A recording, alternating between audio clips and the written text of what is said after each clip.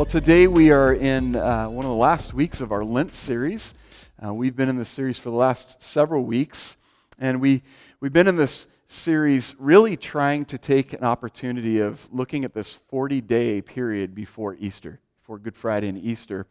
And one of the things that we embrace is that we need to live in a posture of reflection and preparation as it pertains to God's plan and purpose for our lives.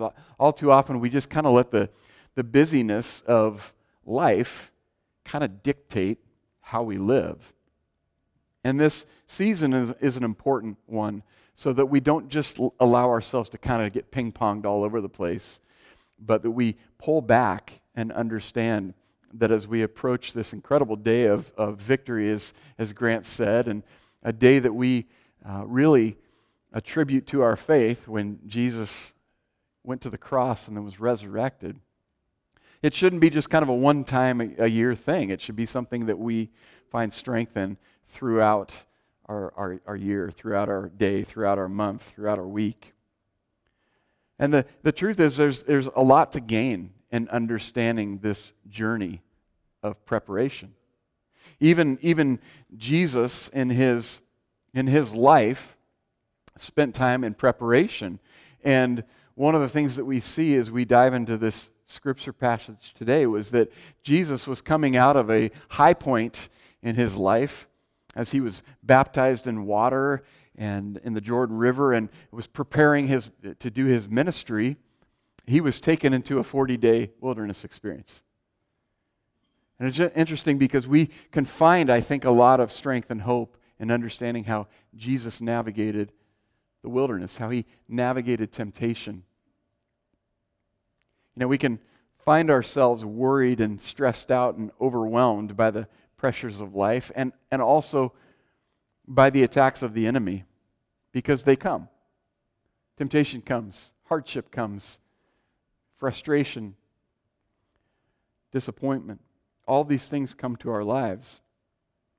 And we can feel sometimes maxed out by these attacks.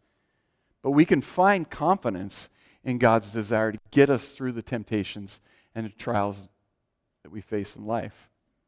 We shouldn't lose hope just because we face struggles. Have you ever noticed that the difficulties in life always seem to follow high points? Right? Something great happens in life, something great happens in your family. You know, you have a wonderful interaction with a friend or a loved one.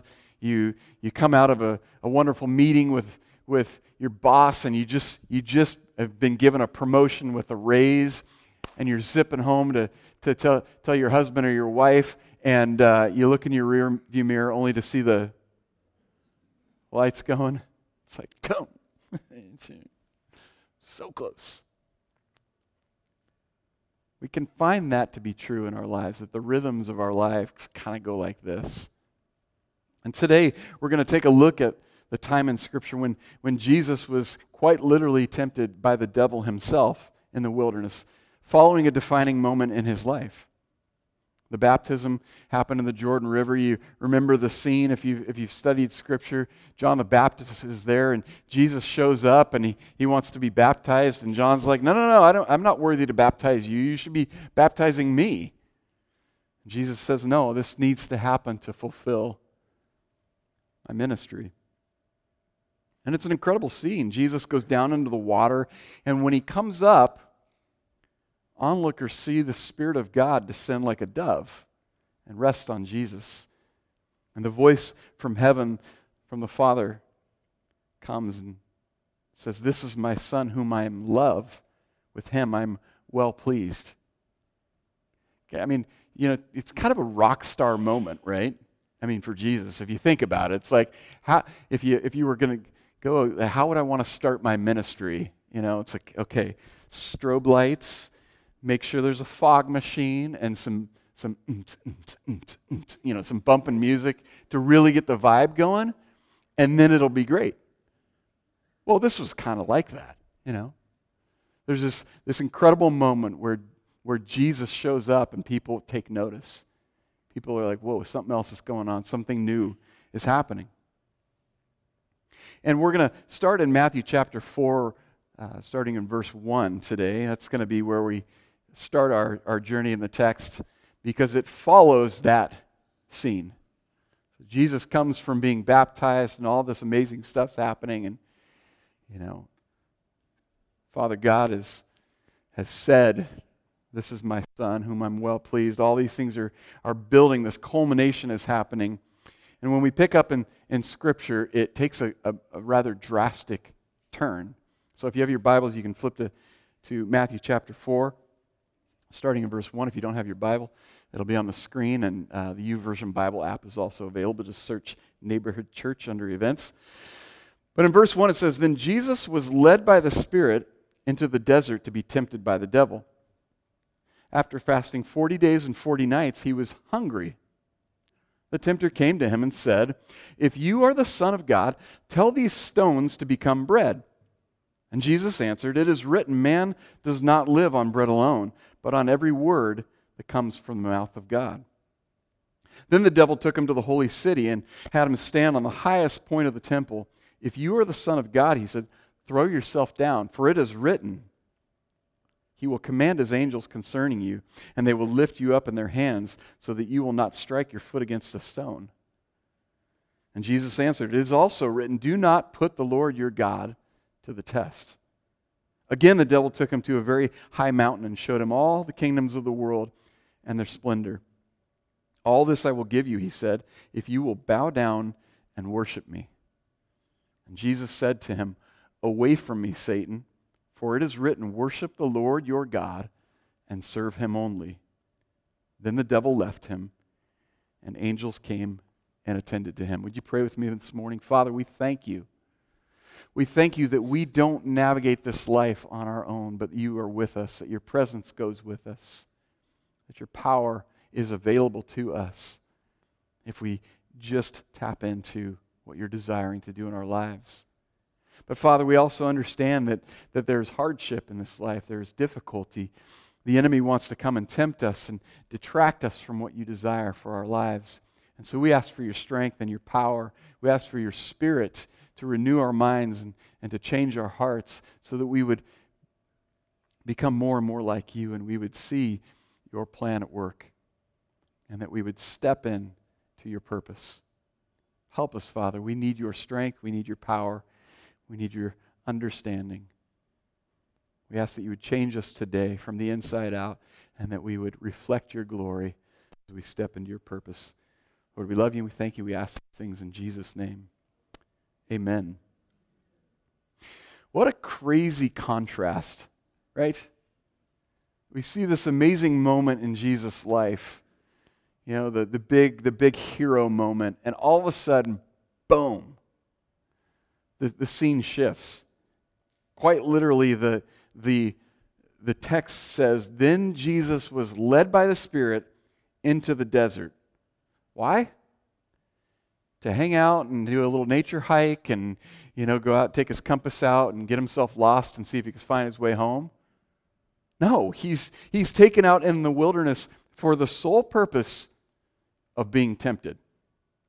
Awesome. I don't know about you, but when I wake up in the morning, I'm like, God, if you could just bring some severe temptation and trial to my life, that would be incredible. No, none of us do that. We want to see great things happen in our life. We want the hero moments. We want the bumping music. We don't want all the other stuff. But that's why Jesus is taken out into the wilderness. And we've talked about how often we can fall into the belief that once we make the decision to follow Jesus, that everything just becomes easy. That life is just hunky-dory, and it's, just Disney skipping and, little birds chirping and songs playing in the background all the time. But that's not what we see. See, temptation is something that every one of us goes through. Temptation in life will come to every one of us. We'll face temptation whether we want to or not, whether we like it or not. And if we can understand that none of us is exempt, we don't get a special pass, but we will all face struggles. Here's the good news. Jesus gives us a blueprint as to how to come through these difficult trials without becoming a victim. Have you ever met those people in life who are just victims? We live in kind of a victim society, where it's like, if you say this, you're going to offend somebody. If you do that, you're going to trigger somebody. And we struggle with all these little, it seems like somebody's always offended. And we have this kind of victim mentality. Like, you can't say that to me because that hurts me. And you can't do that because that, something, happened. And people play the victim card a lot, where they want to impose their struggles on you. Now, when we love the Lord, we understand that everyone needs to be cared for and loved. But God is desiring that you would be a victor, not a victim. God desires to show up in your life in a way that you see victory take place in your life. Not just a constant, sequence of unfortunate events where we just go, oh, this is just my life. It's just going to stink, I guess. Woe is me. See, when we submit ourselves to God's plan, we can find victory. And Jesus didn't do it on his own.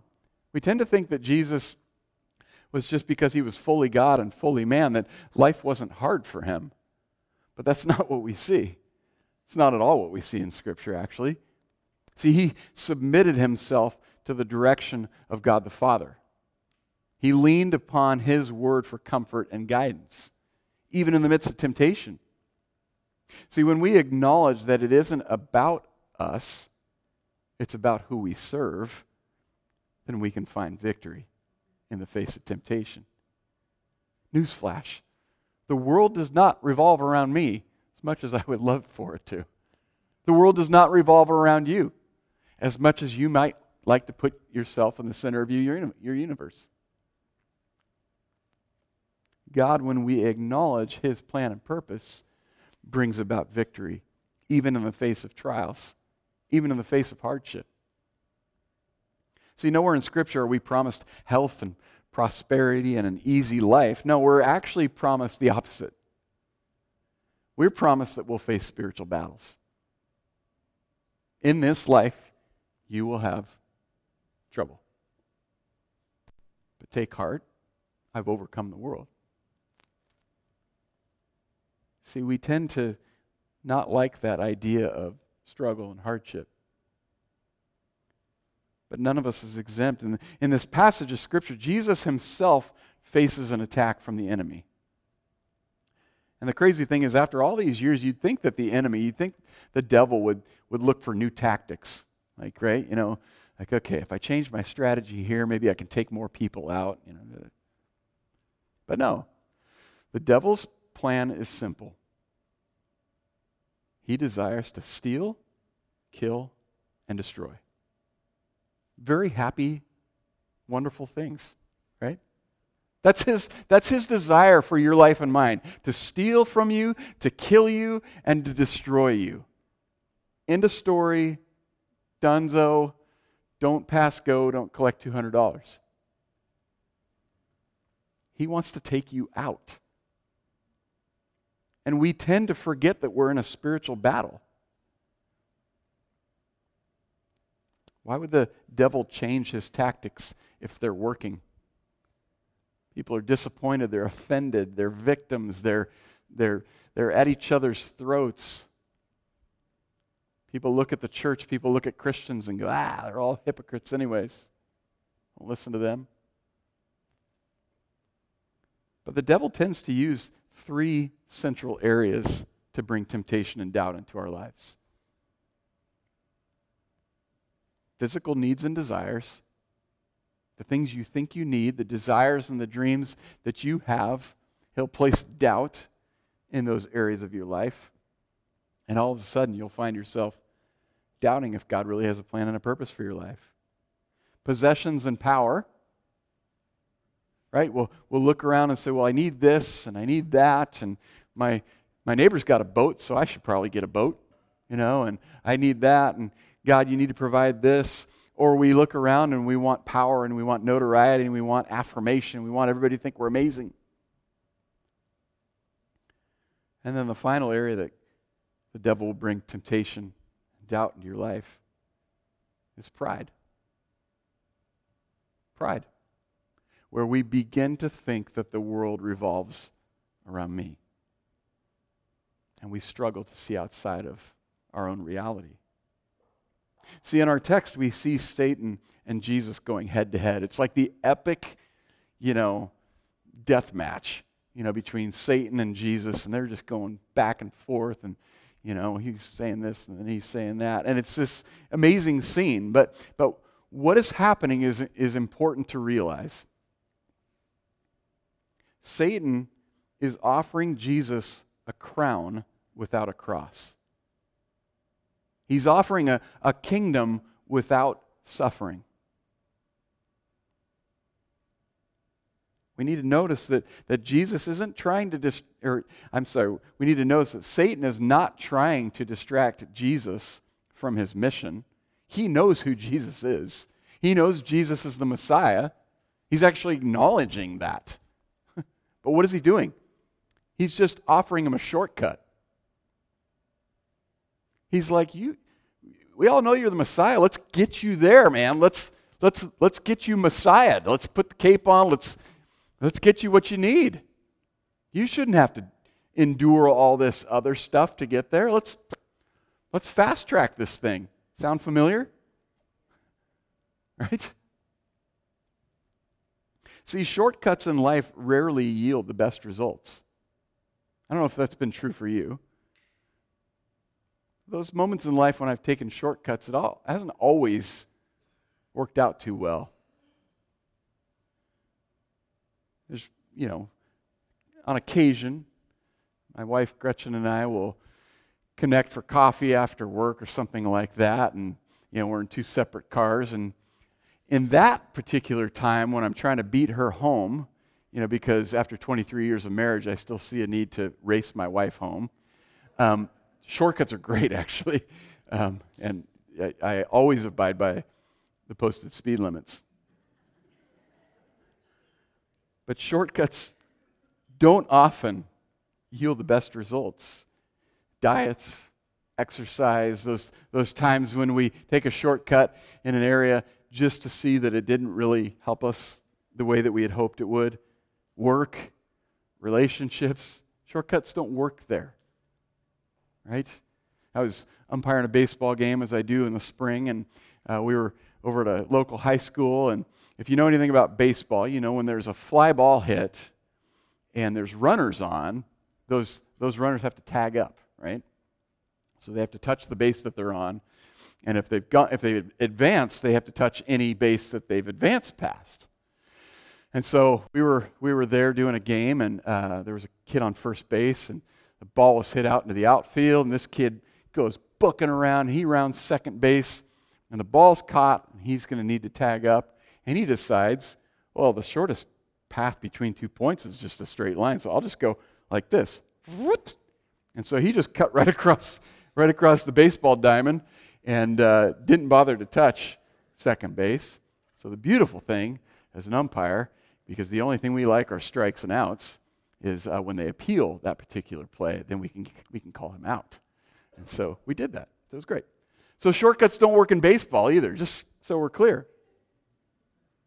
But we tend to look for those shortcuts in life to get us where we want to be, to get us what we want to have, to help us realize the dreams and desires we have. But if we look at this interaction between Satan and Jesus, Satan challenges Jesus in three different areas. Satan first challenges Jesus to use his power to take care of his physical needs. Right? And Satan makes his first calculated attack when Jesus is weak.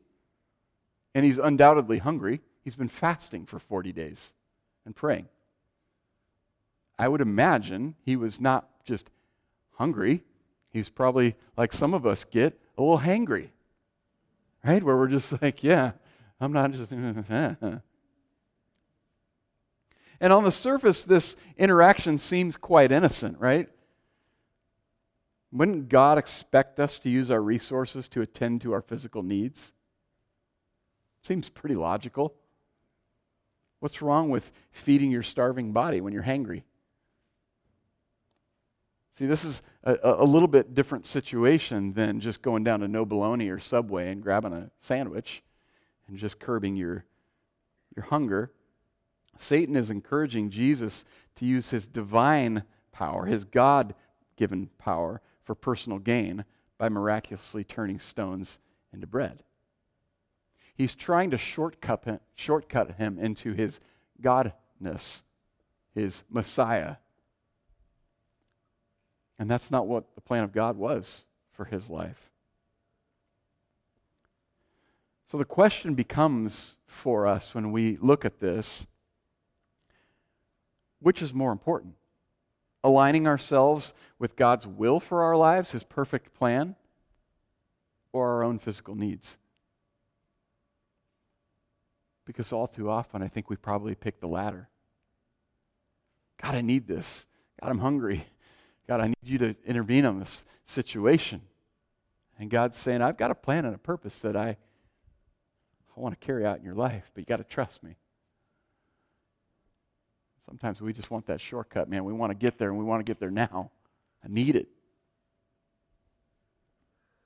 It's interesting, the passage of Scripture that Jesus quotes when he responds to Satan's temptation is found in Deuteronomy 8, verse 3. It says, man does not live on bread alone, but on every word that comes from the mouth of the Lord. So when Satan tempts Jesus, he's like, no, hang on a second. This is what the Word of God says. This is what the Bible says. So he combats the temptation with Scripture. Satan's second challenge for Jesus is to use his position and power to gain himself approval and attention. Just step into your lordship. Become the Messiah. Be the one that everybody knows is coming, and just embrace it. Be you. Live your truth. Satan's now trying to get Jesus to test God's protective care by leaping from the highest point of the temple, which at that point was estimated to be around 400 feet above the ground. This would have likely been the portico of Solomon's porch. It was an area that overlooked the Kidron Valley. It was a well-known place in the holy city. So he's encouraging Jesus to show his authority over the angels. And Satan is challenging Jesus to test God's promise that's given in Psalm 91, verse 11. For he will command his angels concerning you to guard you in all your ways. They will lift you up in their hands so that you will not strike your foot against a stone. Isn't it crazy and interesting that Satan actually uses Scripture? Did you ever catch that? Satan uses Scripture to tempt Jesus. Like it's written right here. This almost seems like he wants Jesus to base his loyalty to Father God on the condition of God acting on his behalf. Like if you and God are truly one, he's going to show up, right? If you are in harm's way. But it's interesting. The devil uses the Scripture to challenge Jesus to take action, to reveal he is the promised Messiah. Let's get you there. Let's do it. And Jesus responds, quoting the Bible again, Deuteronomy chapter 6, verse 16. Do not put the Lord your God to the test. It's like this war of Scripture.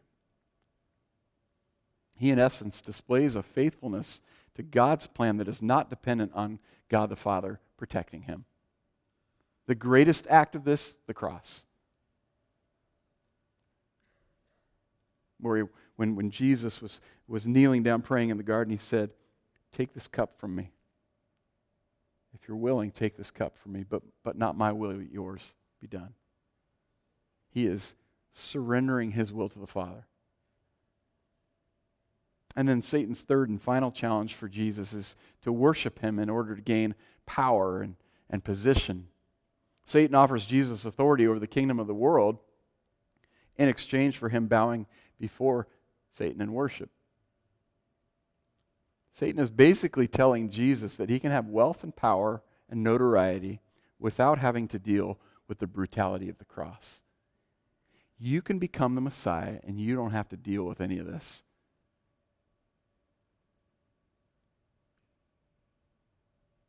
It's the promise without the hardship. It's the victory without the difficulty. Who would want that? This temptation is seen so often in the get it now mentality. Satan promises wealth and health and prosperity in exchange for our allegiance. If you just put your trust in me, I'll take care of all these physical needs that you have, mental and emotional battles you're facing. And we live in an ultimate culture of get it now, right? We're immediate gratification to the max. Information's there. If you need to get something, you just go down to the store, and if you can't get it there, the Dollar Tree has everything, and it's only $1.25 or whatever. No. But if you notice, all the temptations involved in this passage of Scripture, there's a choice. The choice between God and Satan. God's plan and the enemy's plan.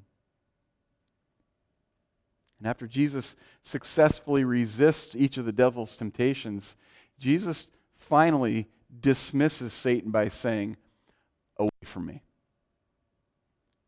Away from me, Satan." When was the last time that you faced temptation or hardship or discouragement and you said in your spirit or in your mouth, "Get away from me, Satan"? Or maybe you're one of those people who just wears the shirt, "Not today, Satan." But truly, when was the last time that we got serious about spiritual warfare? When was the last time we remembered that the battle is not flesh and bone, but it's spiritual? And that if we aren't willing to battle and war in the spirit realm, the doubts and the lies and the things that the enemy, the snares that he puts in our path, we'll step right in them.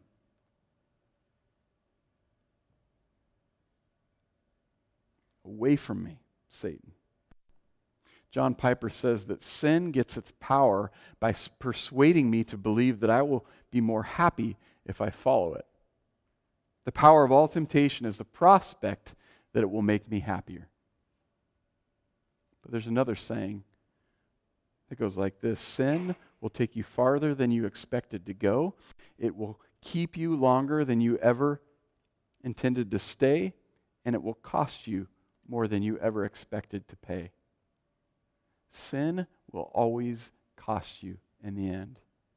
Temptations will always cost you in the end. And while none of us will ever be exempt from the attacks and temptations of the enemy, we can find confidence in the fact that even Jesus was tempted to shortcut the promise of God. It was by claiming the promises and the power that's found in Scripture and stepping into God's purpose each and every day that Jesus gave us the example of how to live.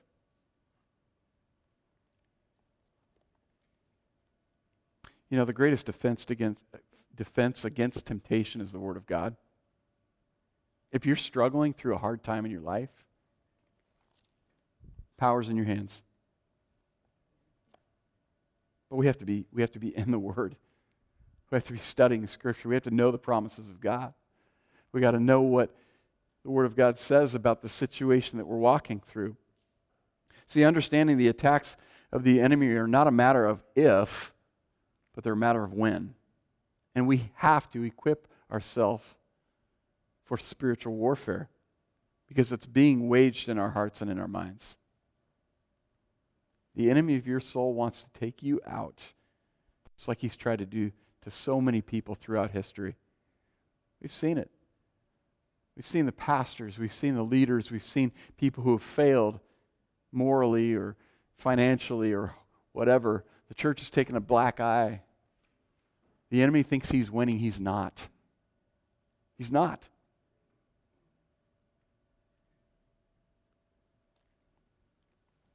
See, Satan used the same strategy on Jesus that he used on Eve in the garden, and he uses on us today. When the devil brings temptation, he uses a real need in your life. He doesn't fabricate weird stuff. He looks at what you need or what you think you need the most, and he uses that to cause doubt about God's provision and his power, and the doubts arise. Turn stones to bread. The need to be met is physical, to satisfy hunger, and it raises the doubt if God would provide food. Test God's protective care. The need to be met is emotional. It's that of security, and the doubt it raises is whether or not God cares. Will he provide? Does he care? I don't know. He doesn't seem to be anywhere in my life with all the stuff that I'm walking through. Exchanging worship for power. This is the satisfying of the psychological need for power and significance. It raises the question if there is an easier way to accomplish God's purpose. Why do we seem to think that we know better than God what we need? I'm speaking to myself. Okay, God, I feel like this is your promise for my life, so I'm going to go ahead and take care of it because that just makes more sense. I can get it done. I know you're busy. I know you got a lot of people to attend to, so let me take care of it. We seem to think that we can do it for God. That's not how he designed it.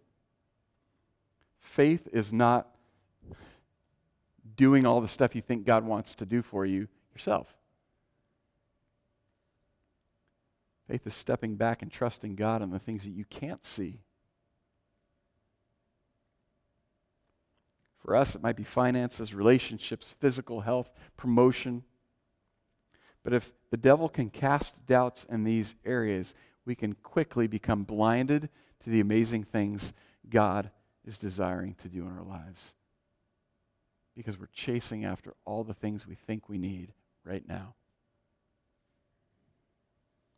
And if we're not careful, we can be tempted to try and argue that Jesus' divine nature overruled his human nature. So that somehow, because God was fully God and fully man, he was fully God, but just kind of man. And so he didn't have the ability to sin or be tempted or fall into difficulty. But that would be incorrect. That would not be the Jesus that we see in Scripture, who's knelt in the garden. Said, I don't want to die. I want to go to the cross. But not my will, but yours. So did Jesus really have to endure all that we are forced to endure in this fallen world? Because sometimes we look around and we're like, well, yeah, but he didn't have to do that. And he didn't endure that. And he didn't have people hurting him and destroying him emotionally. And he didn't have to deal with depression. And he didn't have to deal with anxiety. And he didn't have to deal with financial hardship. And he didn't have to deal with all these things that I have to deal with.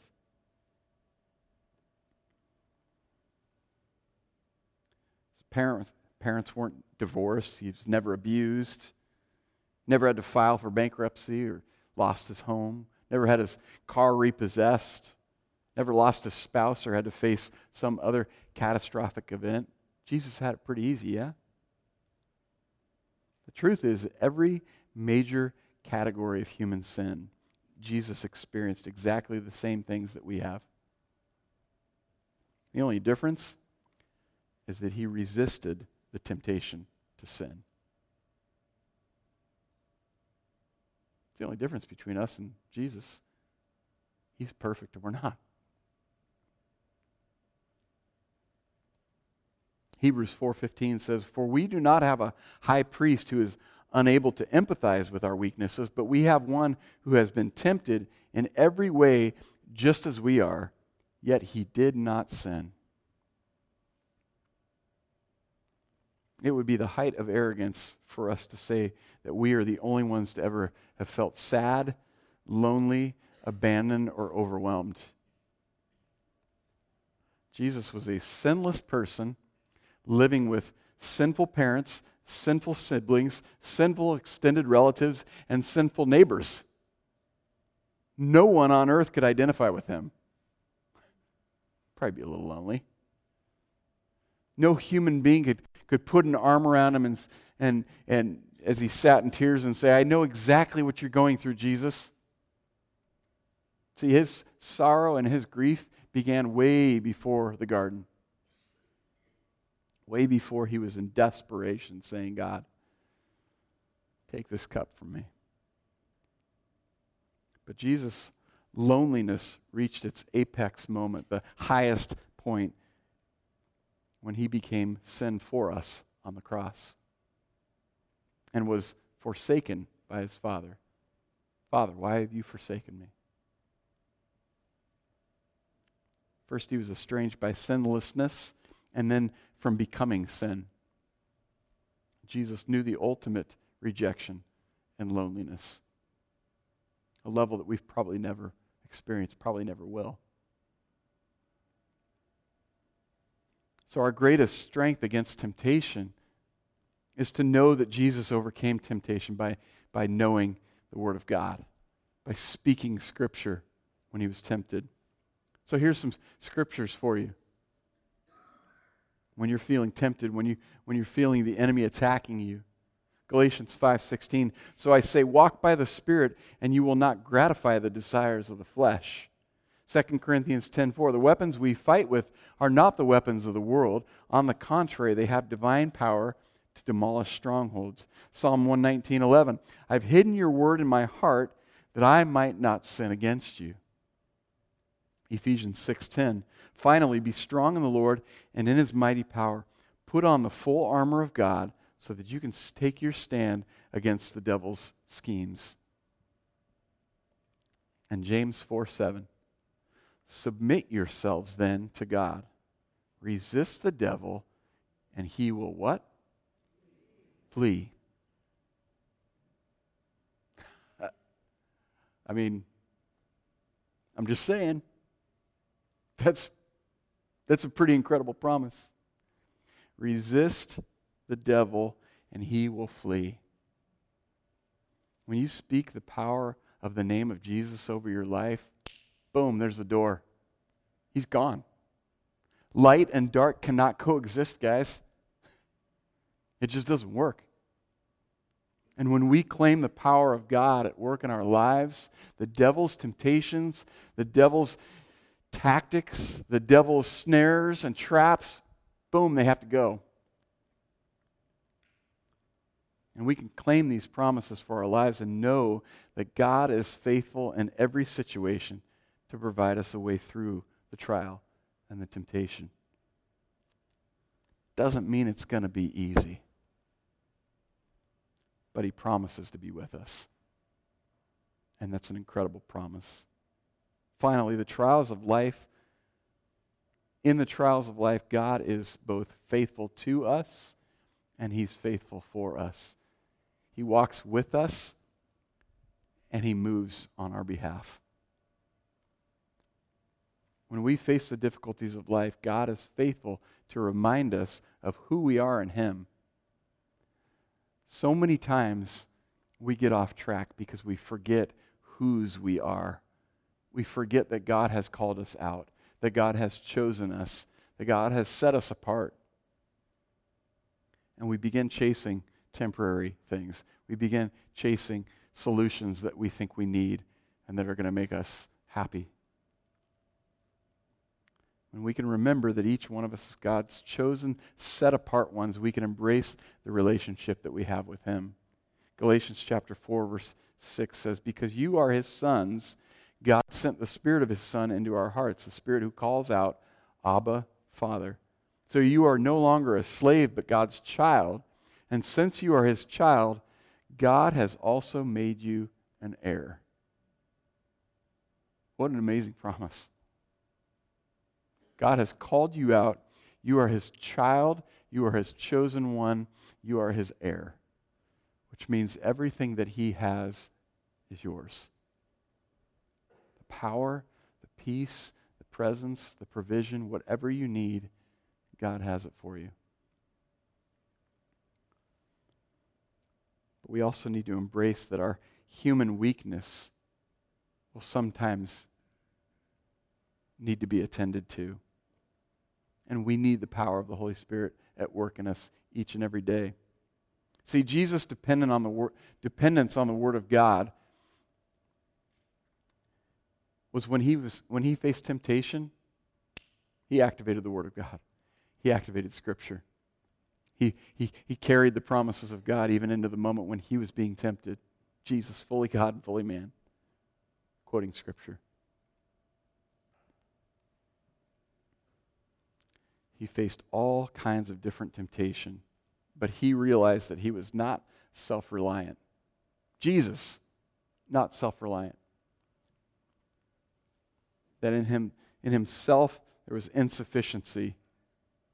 So if Jesus felt the need to grasp the promises of Scripture, don't you think we should? It's a dangerous venture to not admit our weaknesses, especially since there are so many that the devil will try to exploit. When you're weak, when you're hungry, when you're beat down, when you're emotionally exhausted, when you're angry, when you're frustrated, that's when the devil's going to strike. And God may have blessed us with great strength and ability, but that doesn't mean that we're invincible. With all the different philosophies of life circulating around in our world, we need to be daily students of the Word of God to ensure that we navigate down the right path, the one that God has set for us. And being students of God's Word will allow us to see the truth when Satan tries to twist it. Because this is exactly what he's doing. He's taking Scripture and he's distorting it. He's taking truth and he's perverting it. And that's what he does in your life and mine. Did God really say? He twists the truth so that it looks like an almost truth. And it's just attractive enough to make us bite. But when we are students of the Word of God, we won't fall prey to those things. We will use God's Word to accomplish His perfect will in our lives. Keeping our focus on God's plan and desire for our lives will help us to not get caught up in the temporary setbacks and disappointments that life will inevitably bring. I heard this story about Thomas Edison, one of the most historical figures in our country's history. But they write this story about Thomas Edison. It says, in December 1914, a huge fire destroyed Thomas Edison's lab in West Orange, New Jersey. The fire wiped out more than $2 million worth of equipment and destroyed the priceless records of his life's work. Edison's son, Charles, ran about frantically trying to find his father. Finally, he found him standing near the fire. His face shone in the glow of the fire, and his white hair blowing in the cold winter wind. Charles said that when he saw his dad, his heart ached for him. He was no longer young, and everything he had dreamed of and worked for in life in a moment had been reduced to charred rubble. Surprisingly, Thomas Edison had different thoughts going through his mind. He told his son to find his mom and bring her to the edge of the fire, and Edison smiled and said, "She will never see anything like this again." Spoken like a true pyro. The next morning, walking about the rubble of so many of his hopes and dreams, the 67-year-old Edison exclaimed, "There is great value in disaster. All of our mistakes are burned up. Thank God we can start anew." I was talking to somebody after first service this morning. They said, "Isn't it amazing that God gives us a new day every day? And we start the day perfect."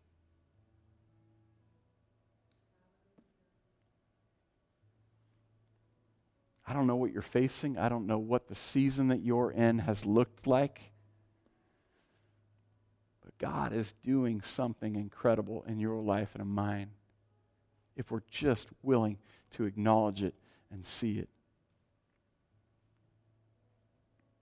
Too often in life, we allow the setbacks, the disappointments, the failures to define us and disqualify ourselves for God's purpose. He just doesn't see us that way. He sees us as His chosen children, set apart and called out for His purpose. The reality is that in our weakness, He is made strong when we don't lose faith. And when we step out in faith every day, He's able to accomplish His perfect will in and through our lives. James 1:12 in the New Living Translation says, God blesses those who patiently endure testing and temptation.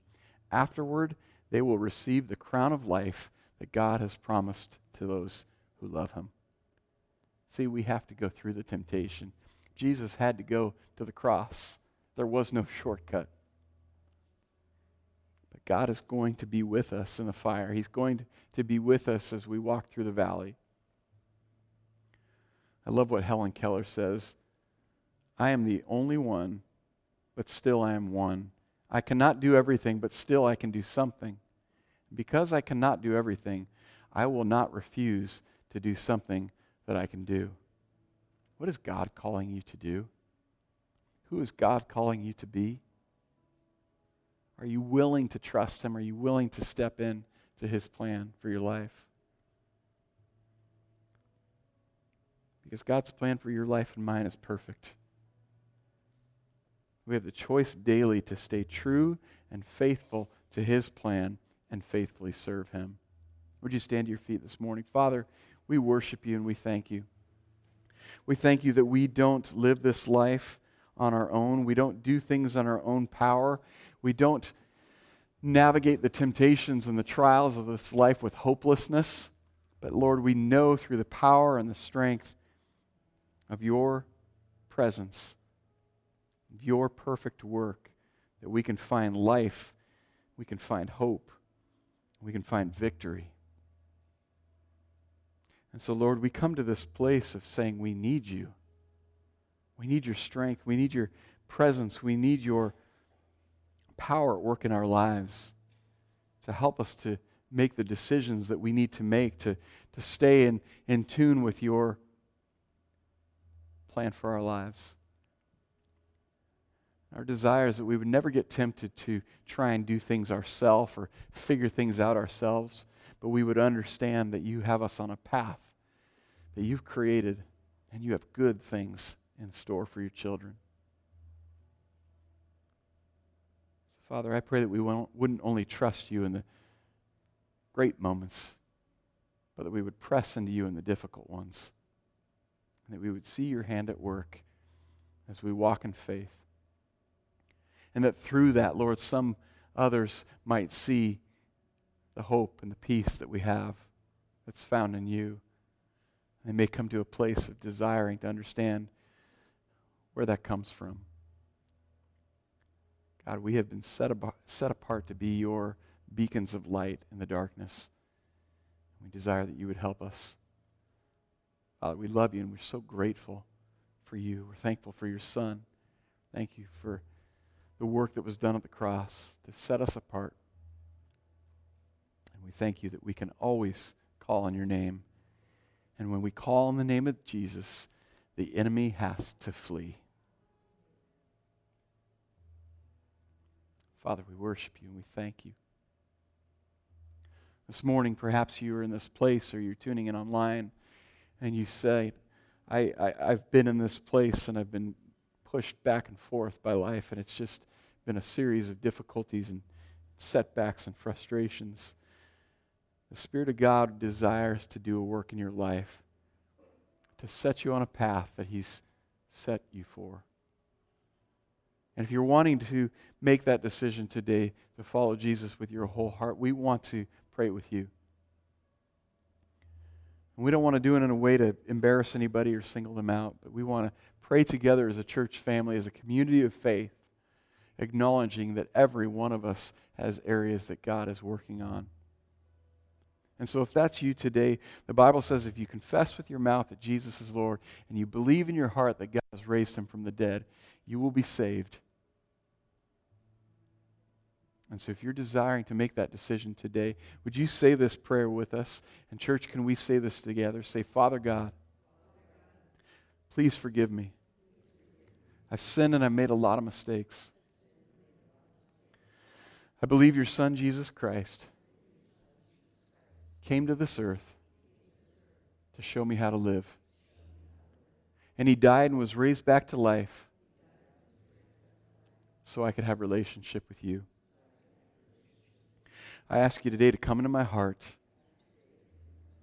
and to be the Lord of my life.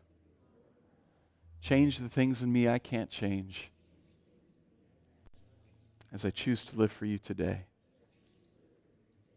In Jesus' name, amen. Can we celebrate those who have made that decision today?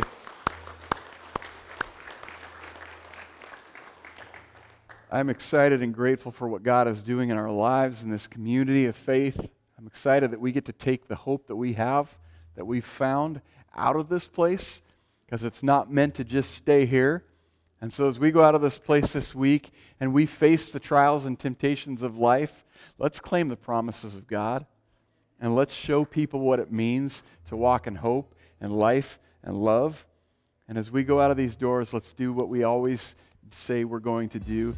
And let's step out into our community and be the neighborhood. God bless you. Have an amazing week. We'll see you next Sunday.